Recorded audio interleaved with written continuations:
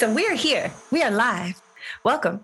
We're on the Elemental Entrepreneurship Podcast, where we discuss the earth, air, fire, water, and spirit elements of building a thriving, successful, creative, heart-centered business and life.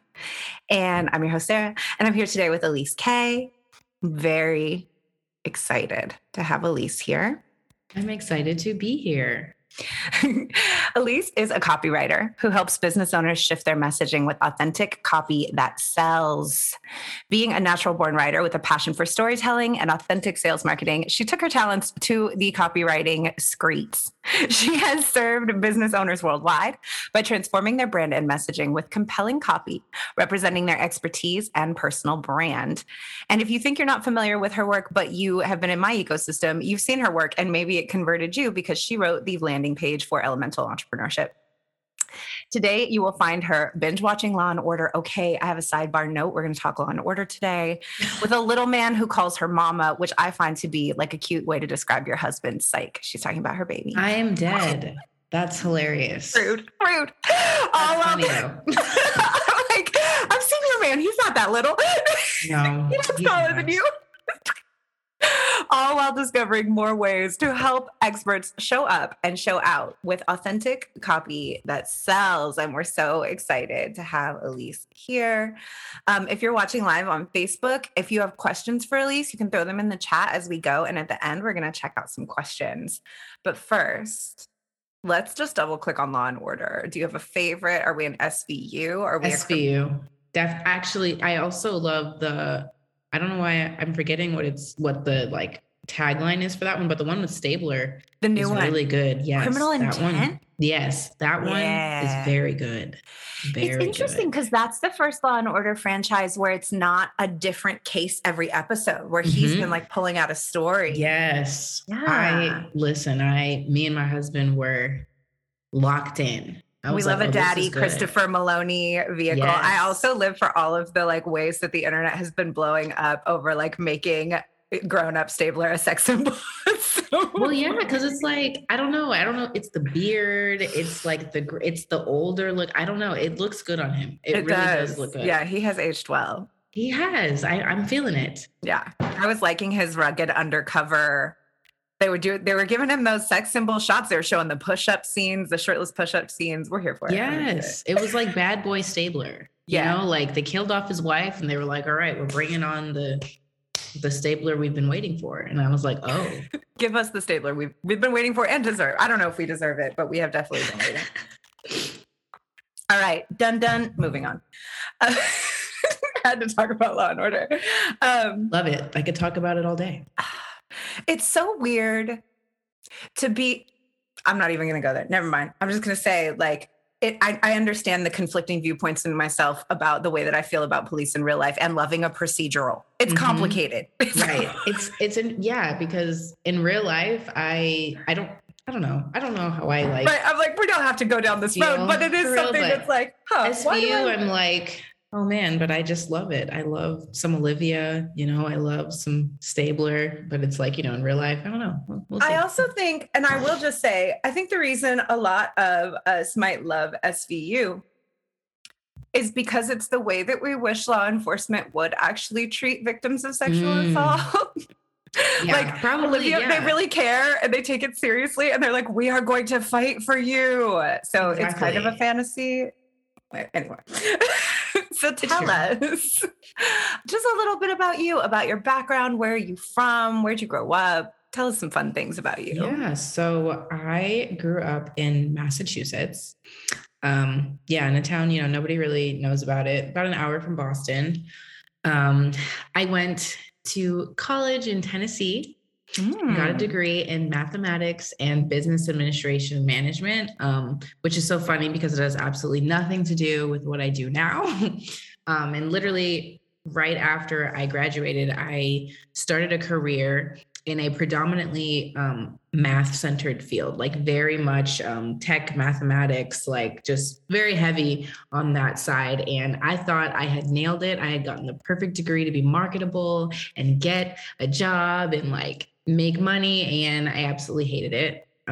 I stayed in the career for 3 years, but literally within 6 months of me starting the job, I started my my business. I got into entrepreneurship because I was like, there's got to be something else. There's got to be something that I'm actually like passionate about that I could also make a living from. So I'm going to figure this out, and I'm going to figure it out. So during that entrepreneurship journey is when I discovered copywriting without realizing that it was copywriting. I literally just kind of woke up one day and was like, I wonder if people would pay me to write their captions.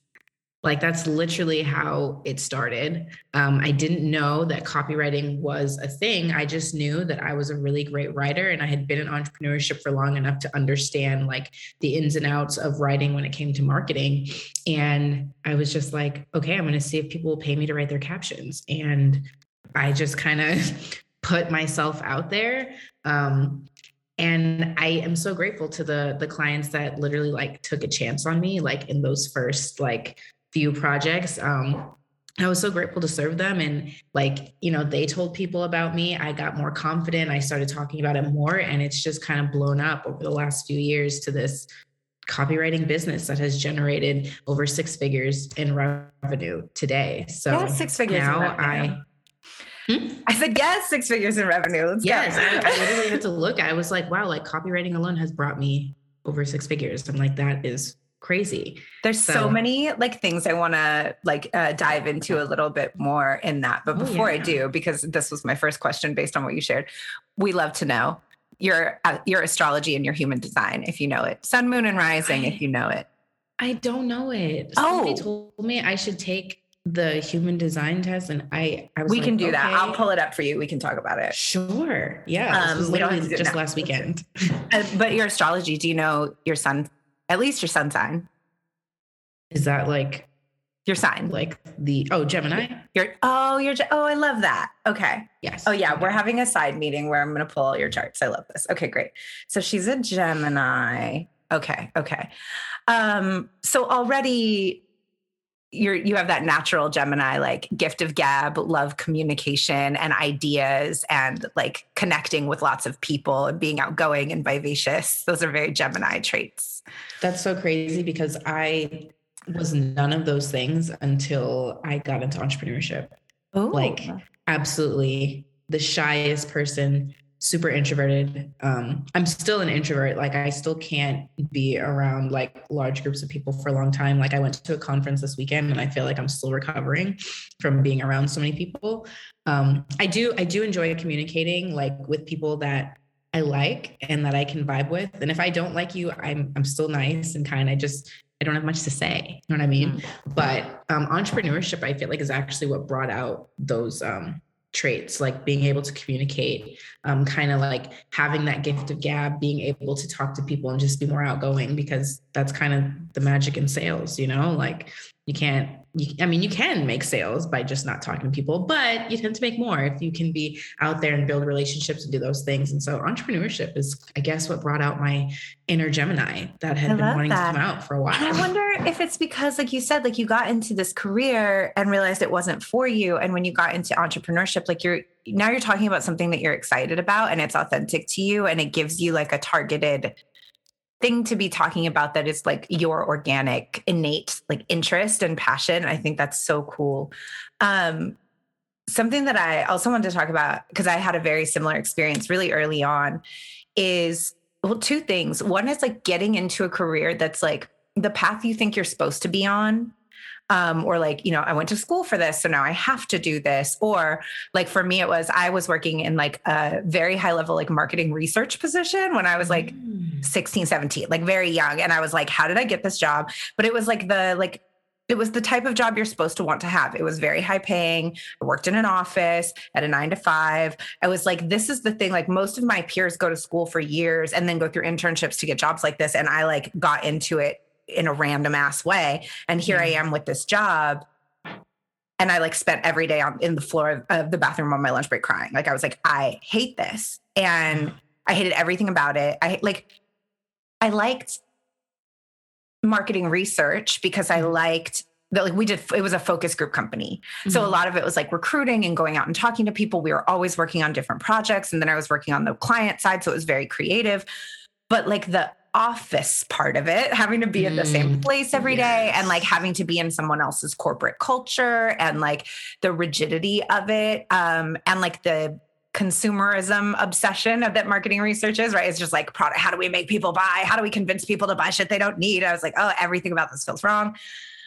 But there's like something that's interesting is you can go one of two ways. I think when you have that experience, like some people will go the direction of feeling trapped and blaming themselves and feeling like there's something wrong with them and trying to force themselves to stay because they should be there.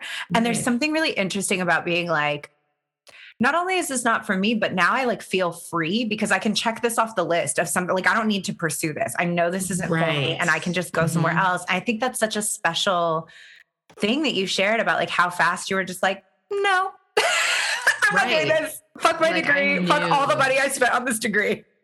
I did stay at my 9 to 5. I stayed there for 3 years, but I mean, I knew within 6 months, I was like, yeah, this is not where I'm going to be like for 20, 30 years. Like when I interviewed with them, like there were people there, they were like, oh yeah, I've been here like 20, 25 years, been here 30 years. Like I'm going on like 40 years. And I'm like, oh, okay. So this is a company people like really love. And I tell people all the time, like, if you love corporate, you love your corporate job, like that's amazing. And I loved my company that I worked for. I did, but I knew that the role that I was in, and like you said, being in the office, like I was like I cannot do this. I cannot do this. And I tell my friends all the time today, like if I could find like a great paying copywriting corporate job in a healthy corporate environment, and I didn't have to leave the house, I would be okay with that. Like I would do both. I would do my business in that and have no problem. I think it's just important to know that like you can go after what you're actually like passionate about. Like you can find something that you're passionate about and make a living from it. And it doesn't have to be something that's like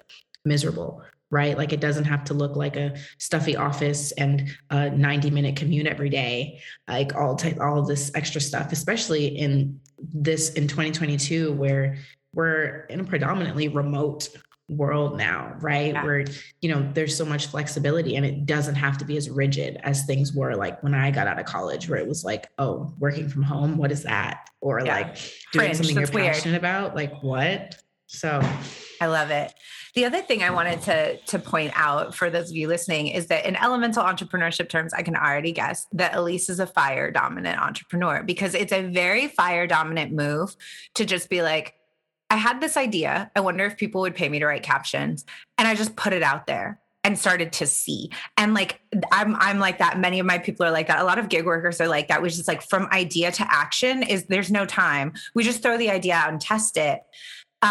Which is different from, say, if you were an earth dominant person, you could potentially be like, and then I spent the next 3 years planning how I would do it, right? Like I just like went into meticulous planning, and I took a business class, and I like did all of these things to lay the groundwork. Or if you're an air person, you would be like, and then I like went into fantasy land about all of the dreams I had about how I was going to change the world through my copywriting business, but I never really made any moves on it. Or like, spirit dominant would be like, and then I made vision boards. And I like meditated about it for months and months and months. And then an opportunity came to me, and then I acted on it, right? Like there's all these different ways, but fire people are like, I had the idea, I made a graphic in Canva, I put it up, and I had a client by that night, and I'll figure out all the business stuff like as I go.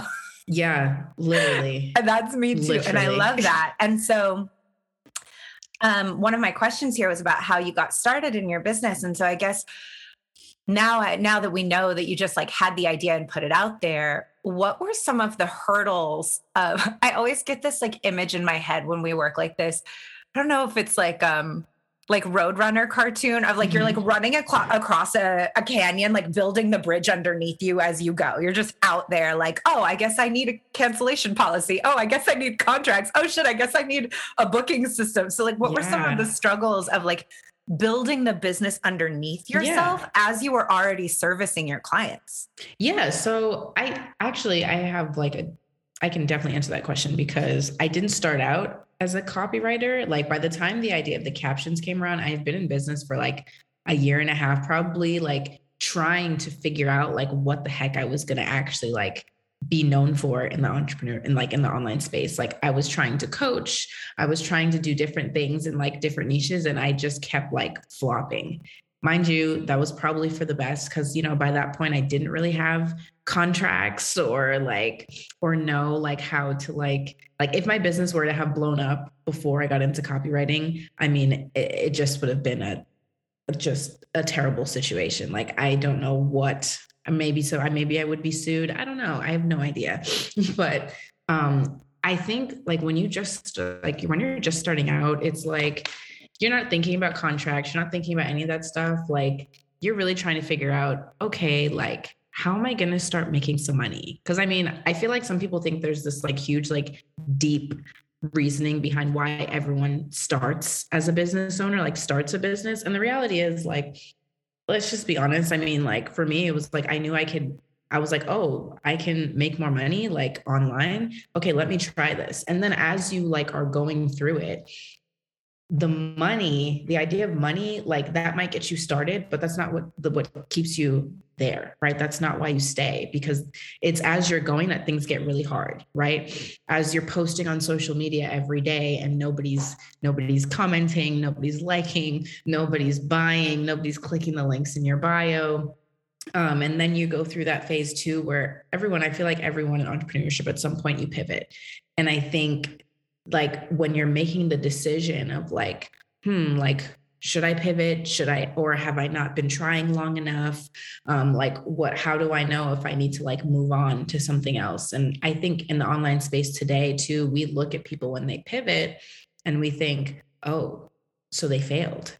That's what happened. Oh, so they were actually just not doing well over there. So they decided to pivot into something else, which that can happen. That happens a lot. And that's what happened for me, honestly. I was doing all these things and I was nothing is working.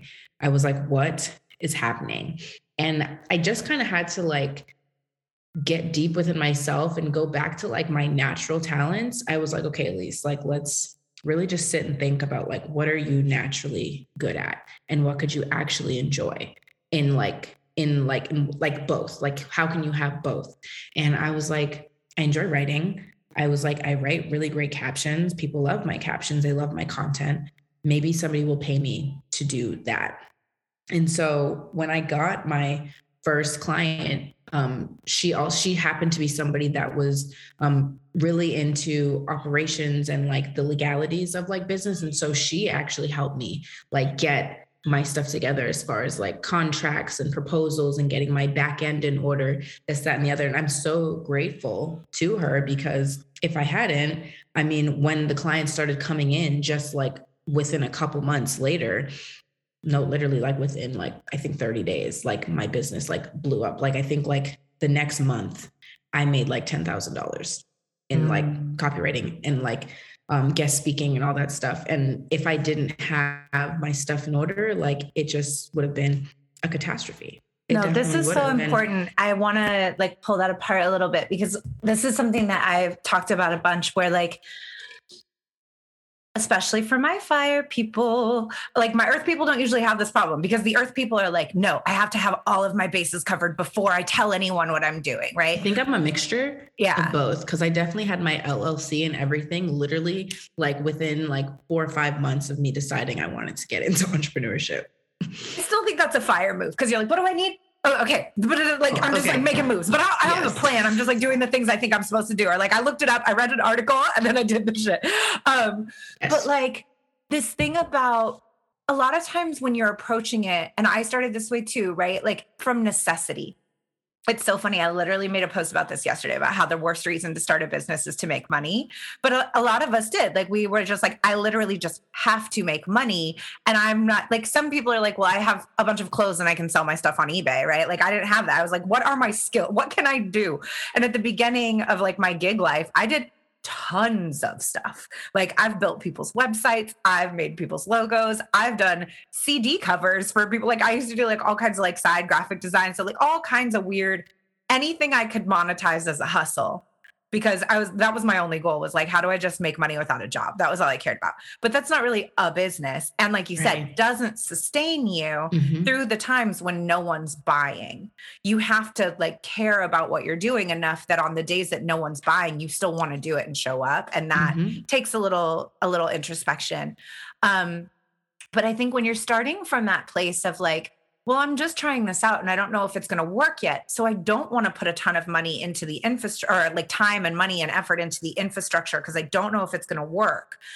But when you kind of know deep down that you don't have your contracts in place and you don't have your systems in order and you don't have an onboarding process and you don't have a booking system, you know that like under the, I like when you have people over and you're like, my living room looks clean, but like, don't let them open my bedroom door because I just threw all the shit behind that door. And so like, you're just like, don't look. You don't want anyone to like look under the hood, but you don't realize that you may not even really be promoting yourself as heavy because you kind of deep down know that your business is a mess. And like, if you did attract a client you really respected, they would see that you don't have your shit together.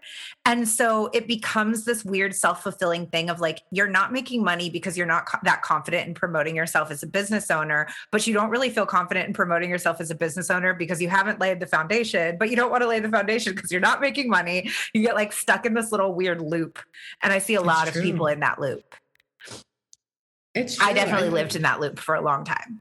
I did too. And it's like, you know, I think you made such a good point too, when, you know, you don't want to spend the money in the beginning because you're not sure if it's going to work. And now that you've like talked about what the fire person is, I was like, oh wait, I definitely am. Cause I mean, like right out the bat, like my first, like as soon as I knew that I was interested, I spent $2,000 on like a course and then another like $4,000 on like a mastermind to learn like all these things. Cause I was like, I want to learn how to do this. And I think those kind of like those investments, those big investments, even from the beginning, and I kept doing them for a while. Like now I'm in the place where, you know, I have an accountant and stuff. So I'm definitely more like careful and I'm more mindful. But it was one of those things where it was like, okay, I put these on a credit card. Now I don't have a choice. Like this has to work. Yeah. Right. Like even years later, now I'm like, this still has to work. Right. I can't just stop.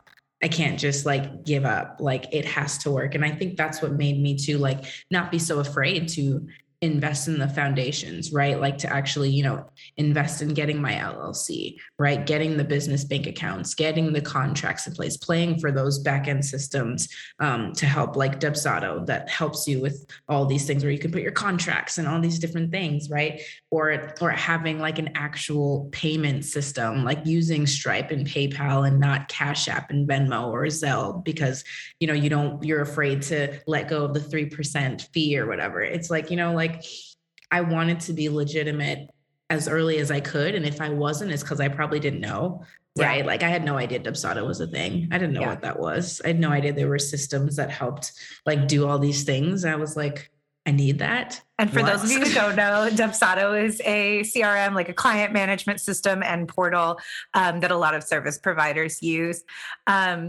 And the stuff that Aleise and I are talking about, this is stuff that you can do with a coach. It's also something that you can get from Elemental Entrepreneurship. But I think that something that's really important to say is that like most of service-based businesses or even artists, right?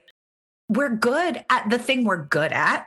We don't necessarily know about how to build a business. Like we know about, like Aleise knew about writing good captions and writing copy for people. Like there's things I knew about at the beginning and a lot of them weren't business, right? Like I had a dance business for years and years. And like I had lots of like arts-based businesses. Mm-hmm. I knew how to do the thing I knew how to do. Mm-hmm. And then everything else you're scrambling behind. And that stuff for a lot of creatives, it like erodes our self-esteem. And we start thinking we're not good at our craft, when the reality is you just don't know stuff about business. And there's no reason you should innately know that because no one teaches it. And at the beginning stages of business are really hard because there's so much shit you have to learn and do that you only have to do once, right? Like learning all this stuff about like, should I be an LLC or an S Corp? At what point should I incorporate? When do I blah, blah, blah? Do I need a TOS? Like there's all these things you have to learn and understand and like acquire. And there is a cash outlay that you kind of have to do, but you don't really know what you actually have to do and what you can skate by without if you don't have guidance.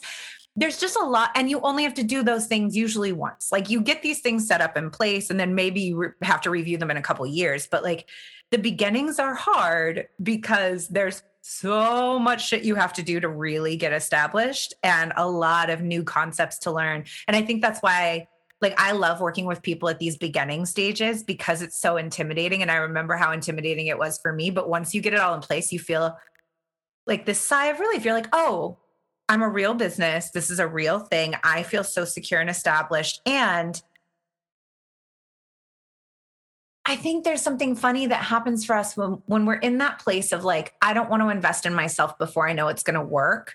Yeah. Energetically, other people feel that. You're like, you want your clients to invest in you, but you don't want to invest in yourself. Like, you don't even take your own business seriously, but you want me to pay thousands of dollars to work with you. And I think there's a lot of that out there all the time, is people out there who are like, internally, I'm not investing in myself or taking my own business seriously because I'm waiting for you to prove to me that I'm good enough before I invest in myself. Yeah. And like, it doesn't work like that because you're trying to build a following, but who do followers follow? They follow leaders. Like, you have to lead in your business. Exactly. You have to lead the way. You have to be like, come follow me over here. I'm going to bring you to a place.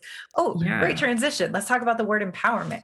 Like, I saw your business is called AK Empowerment. And that's interesting because you have a copy business. So why did you choose the word empowerment? Well, when I first started in entrepreneurship, I wasn't a copywriter. And I've thought about, like, since I've had the copywriting business, I've thought about, do I want to change it? And I'm just like, no, I don't, because I feel like the name is very representative of what was in my head when I first started.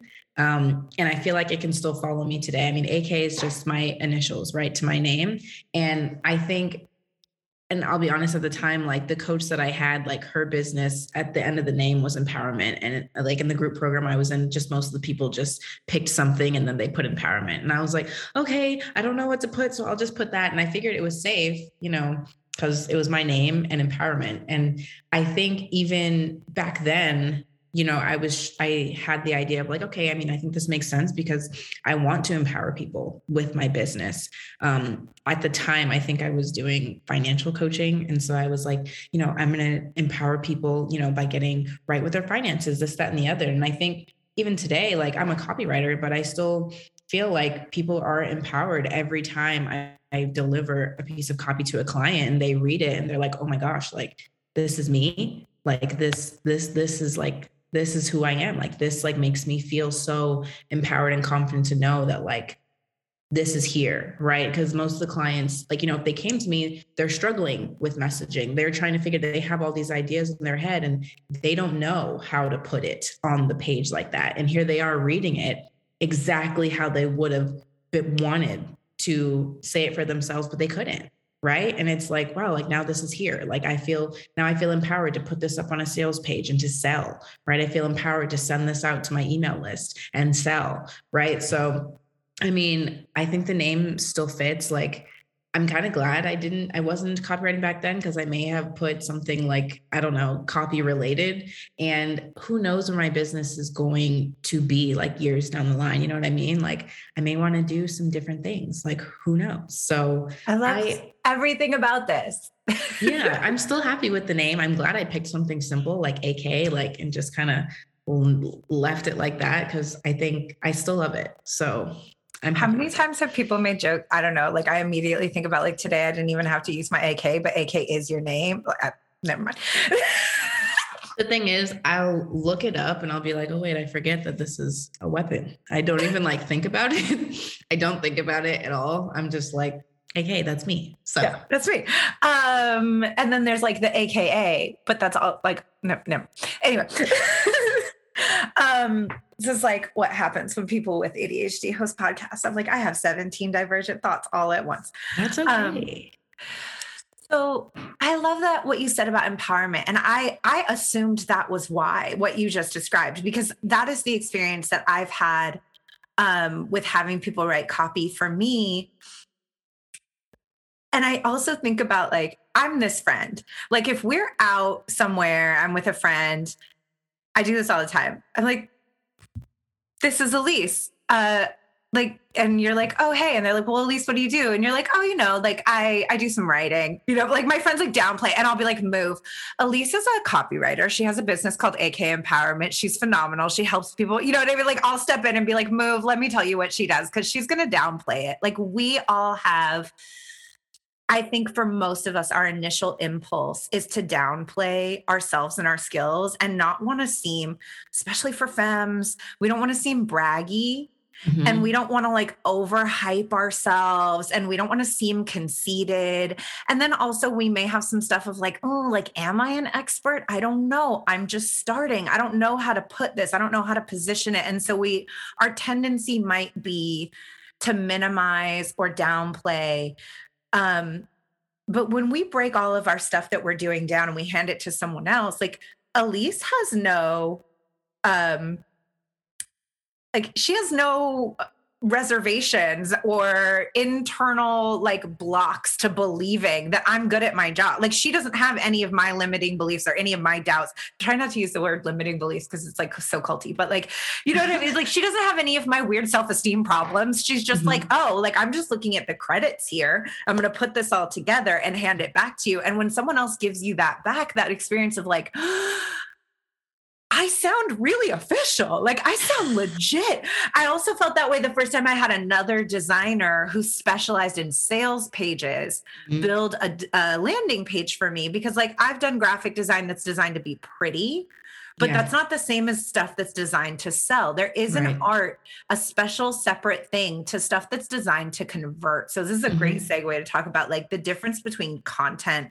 and copy. Like that thing of like, how we put together something that's designed to sell is very different than something that's just designed to be informative, right? Like I see that with websites a lot. You go to someone's website and you're like, this is like an old school type, like it's a portfolio. Like I have to dig to go find information about you, which is not really how sales pages look now. Right. Exactly. So let's talk a little bit about like the difference between content and copy. Let's just start there.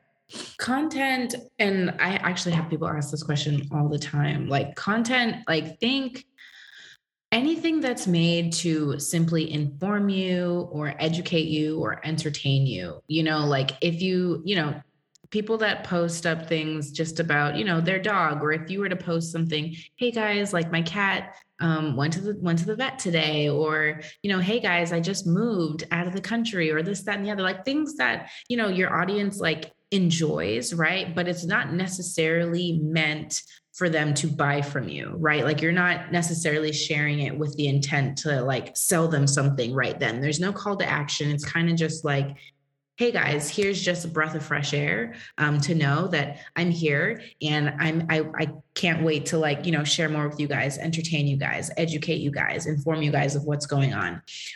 Versus, copy is specifically written, right? You can have content that's in video, you can have content that's just, pictures, also written as well, just not with the intent to sell. And then you have copy, which is specifically written content, right? Written content with the intent to sell you, right? So there's a certain way, it's usually very persuasive, right? Not in like a scammy way. Like if you're good at the scale, then it shouldn't sound scammy, right? Like if you know how to, appease to your audience in a way that lets them know that you hear them, right? That you see them, right? So written copy tends to be very persuasive. I tend to love storytelling in my copy, right? So it's very, easygoing, right? It can be in the form of a story that's with the intent to persuade you to do something, right? It could be anything. It could be click a link, right? It could be sign up for this webinar. It could be purchase this product. It could be apply for this mastermind, right? But it's written specifically in such a way that should get your audience to do something, to take action. I love that. What do you see like people doing on Instagram or even on their websites or their sales pages where you can tell they wrote it themselves and they're trying, but it misses the mark on being copy? Yeah. I mean, here's the thing. When it comes to, and I try not to judge people's copy as far as like whether it's copy or just content, because I don't know everyone's audience, right? You know what your audience buys from. And if you swear that this type of copy is what your audience will buy, then I mean, okay, cool. But I think for me, it's not even really like, oh, this copy isn't persuasive or this copy is more like content. I think what gets me most when I'm reading like copy that misses the mark is when I know that you would never say that, right? Like I'm reading this sales page and it's saying all these things and you can tell like it's meant to, attract specific people, but I'm like, you don't talk like that. I've heard you talk. I've engaged in your content. Sometimes I've even met you in person and I know that's not what you would say. And you'd simply in here with the hopes that you're going to make a sale from a specific type of person. And that is, it's off, right? Because number one, you may attract that person, but once they get into your container or they get into your, whatever it is you're offering, they're going to realize that they're going to feel like they bought from a fraud, right? They're going to false realize, advertising. Right. It's like, oh, I thought I bought from this person, but that's not actually who you are. Right. And so when it comes to copy, I'm very much into authenticity. Like, I think that matters more than anything, because I think when you're authentic, like sales comes naturally. Right. And I think when you try to focus on just the sales part, when you try to focus on, okay, like this is the template that I got, this is the formula, like it has to be like this in order for it to sell, then you miss the mark. You miss the mark there, because now you're simply just focused on the sale and you forget about yourself, right? And you forget about your audience and like who it is that they're actually wanting to buy from. At the end of the day, like, yes, it's about like your audience and your client, but remember, they're buying from you, right? So you could get so caught up in the formula on what's going to sell my audience that you completely take you out of it. And now you just have a sales page of who, right? Like who are they buying from? Oh, it's so real. And the first time I hired a copywriter, I spent a lot of money for copy that was unusable. And I had big, long talks with this person and I filled out all these forms and like, I was very clear about who I am and how I am. Like, you've worked with me, so you read even my intake form for you. Like, I like shared a lot going in about like, this is what I do. This is who I am. And I talk on social media all the time. So it's not hard to get a feel from my voice. Like, you can go read my stuff, watch me talk and get a feel for what my voice is, which I want to just point out, like, if you're hiring someone to write for you, one of the things you are hiring them to do is to get into your voice and not just write as themselves. But this was somebody who was very well known, who worked with a lot of, at the time, like big coaches in the online space. And I was like, well, if these people are making money off of her copy, then she'll probably do very well for me. And I realized that all of these people have her voice. Because what I got back was like, it just didn't sound like me at all. And it was like, there's something, it like makes my skin crawl, but there's this very like, I don't think it's like when they're like kitten, babe, sis, divine goddess, like it's like super, super femme, but in this really fake kind of condescending way. And like, I don't only work with women and femmes. And that's something that I'm like very upfront about. And like not all of my people are like, it was like really fake women's empowerment language that was just like, I was like, this doesn't sound like me at all. My people would know this for a mile away that I didn't write this. And I would be embarrassed to put this up. Like, this is gross. And I couldn't do anything about it. I just like changed it all. Like, I paid a lot of money for copy that like me and my, like a couple of my clients who really knew me helped me rework it, but they read it and they were like, ew, like, what is it? Like, I would have been so turned off if I went to your website and it sounded like this. Like, this is the exact kind of stuff I like run from. And this is someone who is making a lot of money writing landing pages for people out there. So if you've encountered those landing pages that are like overly familiar, like, hey girl, those pages, like she might've written them. I feel like in my head, I know who you're talking about. And I think that's interesting too, because something I try really hard to do is like, I don't want you to put two of my work next to each other and you be able to tell that I wrote both of them. Right. Like I really work hard to try to like differentiate. And I think you make a good point. Like, I remember on your form when you were like, none of that fake female empowerment language, no kitten, babe, nothing. Oh, it's so gross. It's so gross. I remember though, there was a time, especially when I first got into online space, like that kind of copy was it. It right? really popped off for a few years. Like what, 2015, Yes. 2016, everybody was bathing and kittening everywhere. That's what sold. And I think too, like you have to be open to changing because it's very hashtag girl boss. Right. And the market today in 2022 is very different, right? Like people will eat you alive if they see, hey babe, they're like, ew, why is this here? What does this mean? Why? Unless they know that this is something that you say, this, that, and the other, like that's just you. But yeah, like now I actually see that a lot. Like no babe or like girl boss or like things like they're like, none of that, please. And I'm like, I don't even know. I'm so glad we're growing out of that phase. My Right. people too, like my people are so funny because they know me. Like I would be more likely to say my good bitch than babe. Like if I said that, they'd be like, I know that's Sarah. That sounds like, I know that's you.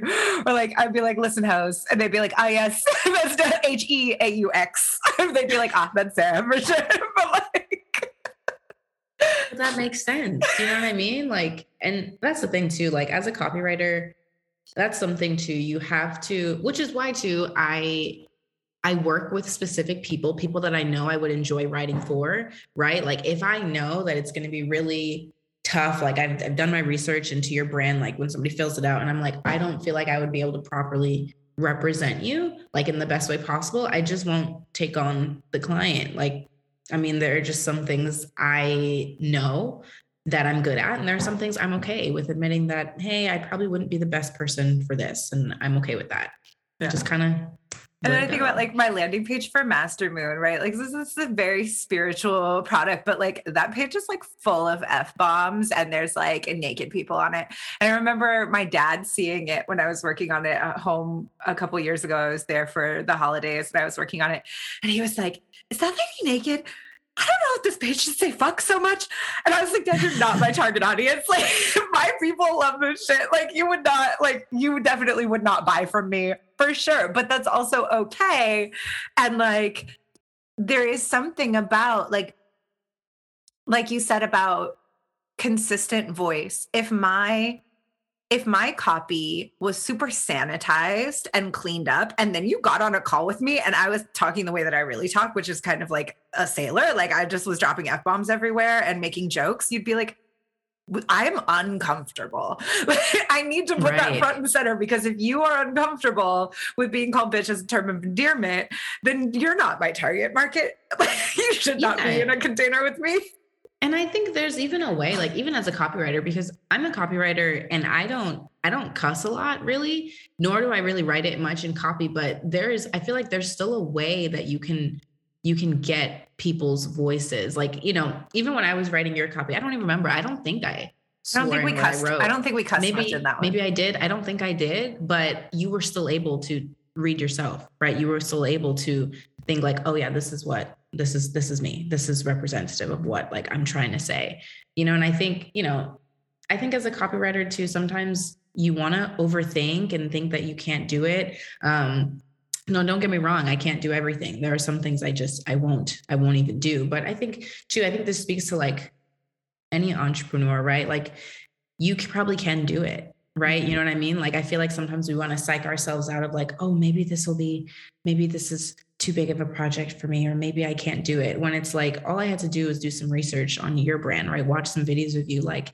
you know, talk about your product or like talk about things. And I was like, oh, I could definitely do this, because at the end of the day, it wasn't just about what you were saying too. Like I write very well based on how passionate my clients are about what it is that they do. Right. That's what makes it so easy for me to do it. I'm like, oh, cause that radiates me. Right. And I'm like, okay, great. Now I feel like I can engage in who Sarah is and what she would say, because I can feel how passionate she is about what she does. I love that. I know you mentioned there's some projects you don't take. And that's one of the questions I had here. Like what are some of the things when someone applies to work with you that make you not take the job? And not just that you don't feel like you can get their voice, because I think we tapped on that one, but like, what are some things that make you feel like this person isn't ready for a copywriter, or like projects where you're like, it's not aligned for me to do this? What are some of those things? Yeah. So I think it's easier to talk about this based on a project that I have done that I felt like wasn't a good fit from the beginning, but I went with it anyway, and it just wasn't. So I try not to work with people that are brand new, like they've never sold anything, unless I can tell that they're very, very clear on what it is that they're trying to do. And that could be because maybe they have experience doing it. They've just never done it in like business form. And now they're ready to kind of bring it that way. So they might be clear, but they've never, like the business itself is new, right? But they have the expertise. But people that, they're very new to the expertise, so they don't really know if it works yet, right? They don't really know, they don't really have like a process that they take their clients through. They're not really sure like who they work with. Like I had somebody apply and we got on the call and everything, and she wanted to create a course on how to sell on Instagram, right? But she had never made sales on Instagram. So I was like, I'm not going to do that. I am uncomfortable. Right. I was like, I'm not doing that. That's lying. So it was like, yeah, I'm not comfortable doing that. And we didn't end up moving forward on the project, but really it comes down to, I try not to work with people that I can just tell are very unclear, right? Because what happens is I'll put in all this effort to do the work, do the project, and you'll come back and be like, oh, this isn't what I want because this isn't what I meant. Like I have more clarity now on this, that, and the other. And it's like, no, we're not doing that. We're not doing that. So I try to work with people that have the expertise already and experience, just because number one, I'm not cheap and I don't want you to have to make this investment more than once. I want you to be in a place where you're ready to invest in a copywriter. And if it's for a website or a sales page, you don't have to invest in it again because it's exactly where you want it to be. Right. Yeah. So more. I love that. And I will say, and just made me think of it when you said when people like haven't sold before. When I brought Aleise in to do the copy for the Elemental Entrepreneurship landing page, I had already run and sold 3 rounds of that program before I invested in upgrading the copy for the page and hiring a designer to do the page. The first time I ran it, it was a complete beta. It was very, very cheap because it was me piloting the concept. The second time I ran it, it was with a bit more clarity, and I ran it off of the exact same like cobbled together experimental kind of sales page that I did the first time when I was like, I'm testing out this idea. Just jump in if you feel like you're interested. And then I really knew what it was. It took me a couple times of running it before I really knew what it was. I had proof of concept. I had some people who had gone through it. I had a handful of testimonials, and I knew for myself and my business, this is the product. Like I'm going to run with this for a long time. And now is a good time for me to really invest, kind of similar to what we were saying at the beginning about building the business itself. Like I threw out the idea, I tested out the idea, and I was like, okay, I need to really invest in like making this solid and having landing page copy that I can use over and over for this product. Like once you have copy for a product you plan on launching multiple times, it's just done. Like if I relaunch Elemental a few more times, and if I go back to doing it live versus doing it as a course, which is how it is now, I would use that same, I wouldn't change anything. I would use the exact same copy Aleise wrote for me. The only thing I'd probably change on there besides the dates would be I have more testimonials now. But once you've invested in copy, it does help to do it when you're really clear. And I think by bringing that up, you pointed out something really good, which is I think that people, if you're at the beginning stages of your business and you haven't gone through an Elemental, this is air work. Like you haven't figured out your why, your who, and fire people. A lot of us don't know our why when we start, because our why was to make money. We were like, I'm starting a business because rent is due on Friday and I need to make money. Like we didn't do it because we had a big mission to start with. So if you don't have those things in place, also sometimes we're like, I'm afraid to narrow down who I serve because say you're like, well, I'm a massage therapist. Like anyone with a body, like, I don't know. Like, what do you mean I have to narrow it down? Or like, I've been through life coach training. Like I could coach anybody who's alive. Like, what do you mean I have to narrow down?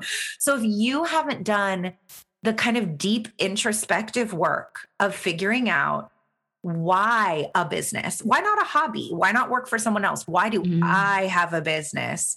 Who am I and who am I for? And like, what am I trying to do with this? What's the overall goal of this project? And you haven't figured that out for yourself, and you're just scrambling to make sales. You might have convinced yourself that the problem is copy, and expect a copywriter to be able to solve the problem of you not knowing what the fuck you're actually trying to do. And that's not their job. They cannot do that for you. Right. Like I literally have like a part of my contract, and it's like, this copy is representative of what you, the client, are able to tell the copywriter.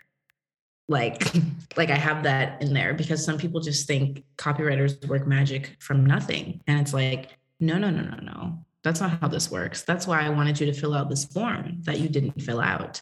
That's why I'm asking you all these questions about your business that you don't want to answer. Yeah. Like, and I remember that form is quite extensive. Like I wrote a lot just to get started on the process. And it made perfect sense to me because I was like, yes, she needs to know all this stuff to be able to write for me. Right. Like, how could she couldn't do what I'm asking her to do without me giving her all of this information. Right. I have some people that just don't. Some of my friends are like, you should just, have a fee in there that I can pay so I don't have to fill it out. I was like, or you can just fill it out.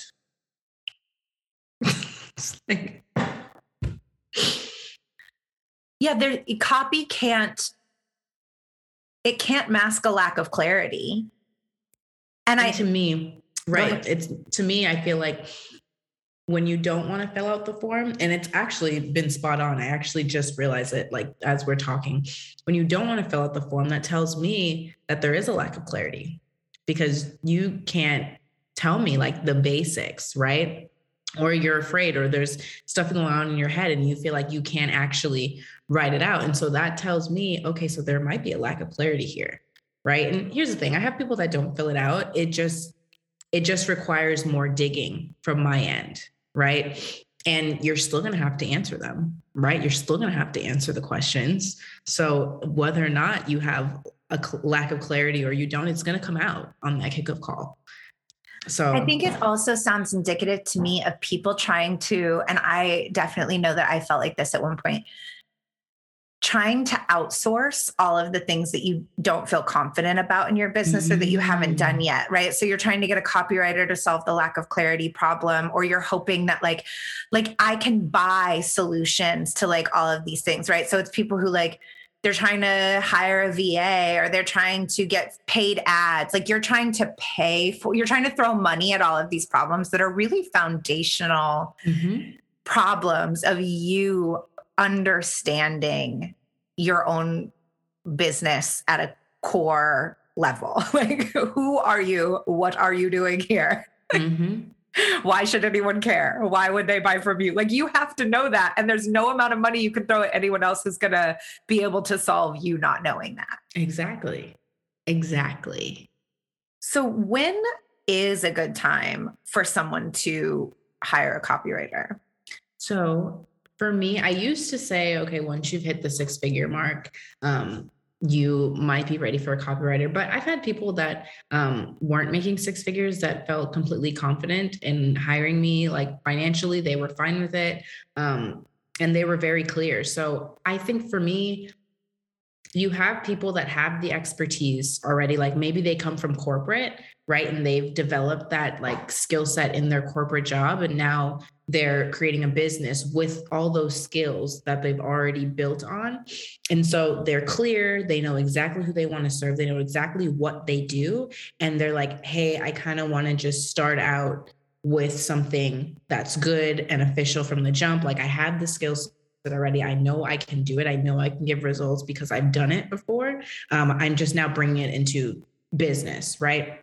And so I feel like, number one, if you have the expertise and or skill set to serve and get results, right? I feel like that's a huge thing. If you can do that and you're clear on what it is that you do, who you serve, and the results that they can get from working with you, like you have a clear process, all that stuff is like already kind of solidified. And financially, I would want you to, feel confident in your business, where if you hired me as a copywriter and you put out the sales page, whatever, and you didn't get sales, that you're not coming back and blaming the copywriter, right? Because you didn't have any money. So you were like, I took a chance on this because I thought this would make me, more money, but it didn't, right? Because 0 times 0 is still 0, right? 0x anything is 0. There was nothing. She has a math degree, so that's verifiable. You can trust her. It just is what it is. So, I mean, for me, I would prefer if your business has generated some revenue, consistent revenue, but if it hasn't, as long as you're a person that's willing to take on radical responsibility for the results, I'm okay with you, right? Like, I'll take you on if I feel like you have the clarity, you have the vision, you know exactly what it is that you're doing and that's what you want. We'll have a good time, right? As long as you're taking the responsibility for the results, that you are able to get, then that's fine. Aleise just also gave you the key to being a CEO. Like, are you taking radical responsibility for the results? And I think that is, tied to this idea of like, if you're trying to outsource away all of these issues in your business, some of that is deep down you trying to abdicate responsibility for whether or not things are working and be able to say, well, like, I hired an OBM to do all of this stuff for me and they didn't do it. And it's like, well, did they not do it? Or were you not able to give them any leadership or any direction? Or, are you the bottleneck in your business? Are you like, there are so many ways that people may not be in a place of taking complete ownership for their results. And you can never blame a contractor or someone you hired for something, for anything not working in your business. I mean, the only contractors that you can blame for things outright are like the ones that you hire to work on your house. Like, if you fucked up the electrical in my wall, you did that. I hired you because I don't know. But it's true. It's true. The rest of the time, it's probably you as the CEO needing to take full responsibility for the reins of the project. Mm-hmm. Like, I'm thinking back about the example of me hiring this copywriter and getting unusable copy. It was my fault, right? Like, it was my fault because I got suckered into I wanted to sit at the cool kids table. I wanted to, I was looking at someone popular who I was seeing work with all of these other people who are claiming, and now we really know that, who knows, but they're claiming that they're making 6 and 7 figure years and all of this. I'm having a 50K month and blah, blah, blah. And this is their copywriter. And I'm here thinking, well, if her work works for them, it must work for everyone. Mm-hmm. Like, it should work for me. And not vetting people, not talking to multiple different copywriters before I made my decision. I really went with someone based on thinking that if they were getting those kinds of results for other people, they would get them for me too.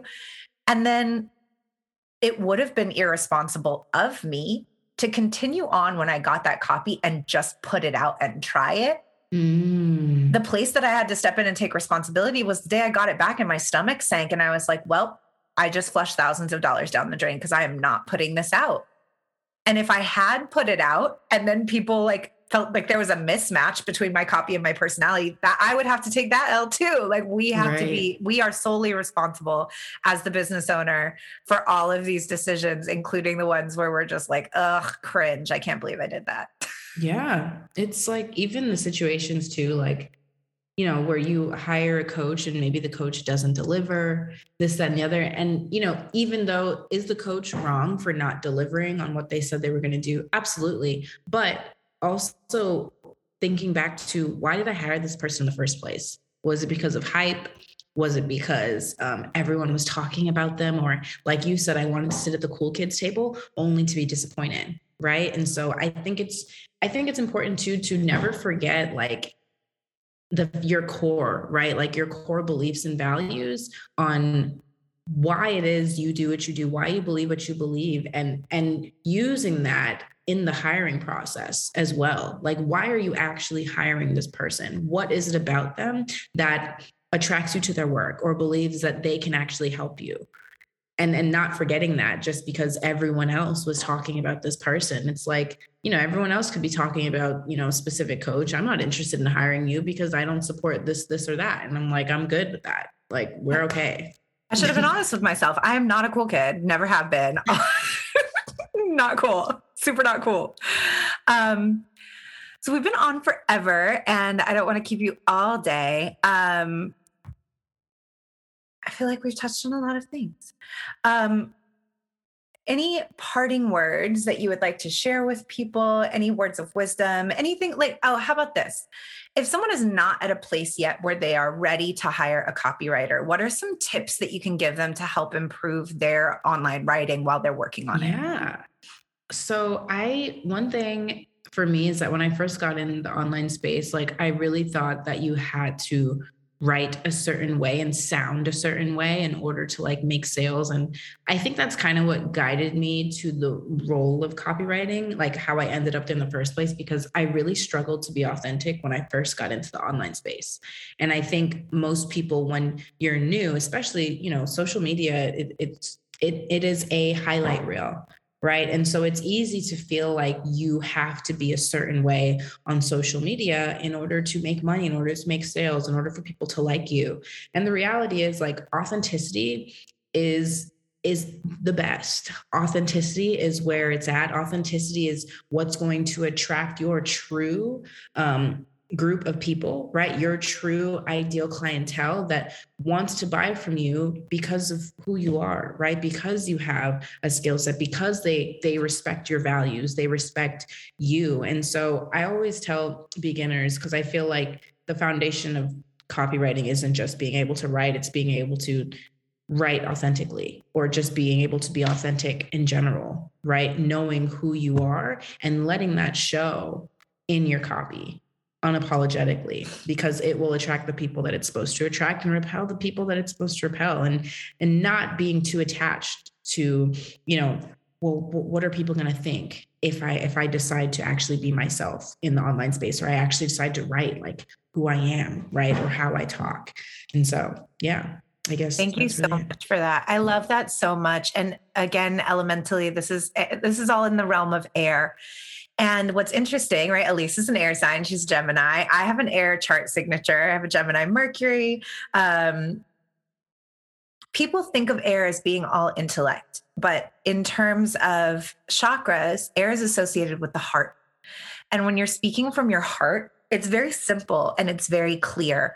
And all of that other stuff, all of the comparison and the copying and the looking around at what other people are doing and wondering like, well, can I be successful if I do it my way? That's all head, right? That's all you getting caught up in this head trip of, being online, being in the social space, whatever self-doubts, insecurities, stuff from elementary school. You're like, oh, like I got picked on for talking like that, or I got picked on for sharing this side of myself. And so now I hide it, right? A lot of these things that we might be embarrassed about might be our superpower in business when we're just, like she said, unapologetic, right? Our heart chakra, our heart space is about being unconditional, right? That unconditional love and acceptance of yourself and who you are so that you can share that with others is going to be so much more attractive than all of the like babes and kittens in the world.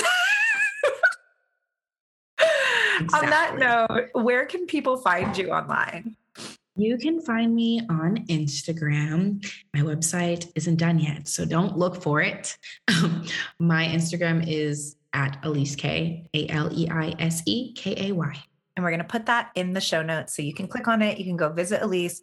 You can check out her packages. You can work with her. When are you booking for? Because I know she is booked. I'm telling you, this girl is booked. I am booking for, what month are we in?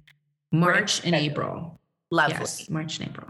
Yeah. So if you have something coming out in summer, like we got to think ahead here, people. If you have something coming out in summer, that's when you would book Aleise for March and April so that she can get you the copy, so you can get the copy to your web designer, because you need to plan these things. Exactly. Not 2 weeks before. No. Don't do that. Don't do that to anyone. Especially not to yourself. You'll be so stressed. So thank you so much, Aleise, for being on the show. And thank you all of you for joining us, for watching, for listening. We know you could be anywhere else and you're here with us and we appreciate it. Kay, love you. Bye. That's our episode for today.